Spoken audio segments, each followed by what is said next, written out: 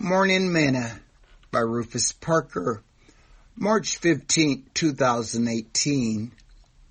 And Joshua the son of Nun was full of the spirit of wisdom, for Moses had laid his hands upon him, and the children of Israel hearkened unto him, and did as the Lord commanded Moses.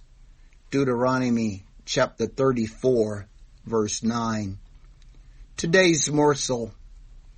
I'm still trying to figure out why there are so many born-again believers without wisdom when the Bible tells us that wisdom is the most basic thing and that we should get it. To me, the book of Proverbs is a book of wisdom. Along with the rest of the Bible, it makes one wise unto salvation. Hidden in its pages is everything we must be, know, and do to be successful and have eternal life.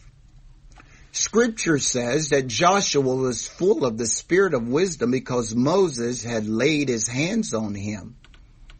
The Bible tells us to mark the perfect man, for the end of that man is peace. Let me encourage you, when you find a man of God with wisdom, stay close to him because you don't get old being a fool. Sing this song with me today. He touched me. Oh, he touched me. And oh, the joy that floods my soul. Something happened, and now I know Jesus touched me and made me whole. Thought for today: wisdom is the principal thing.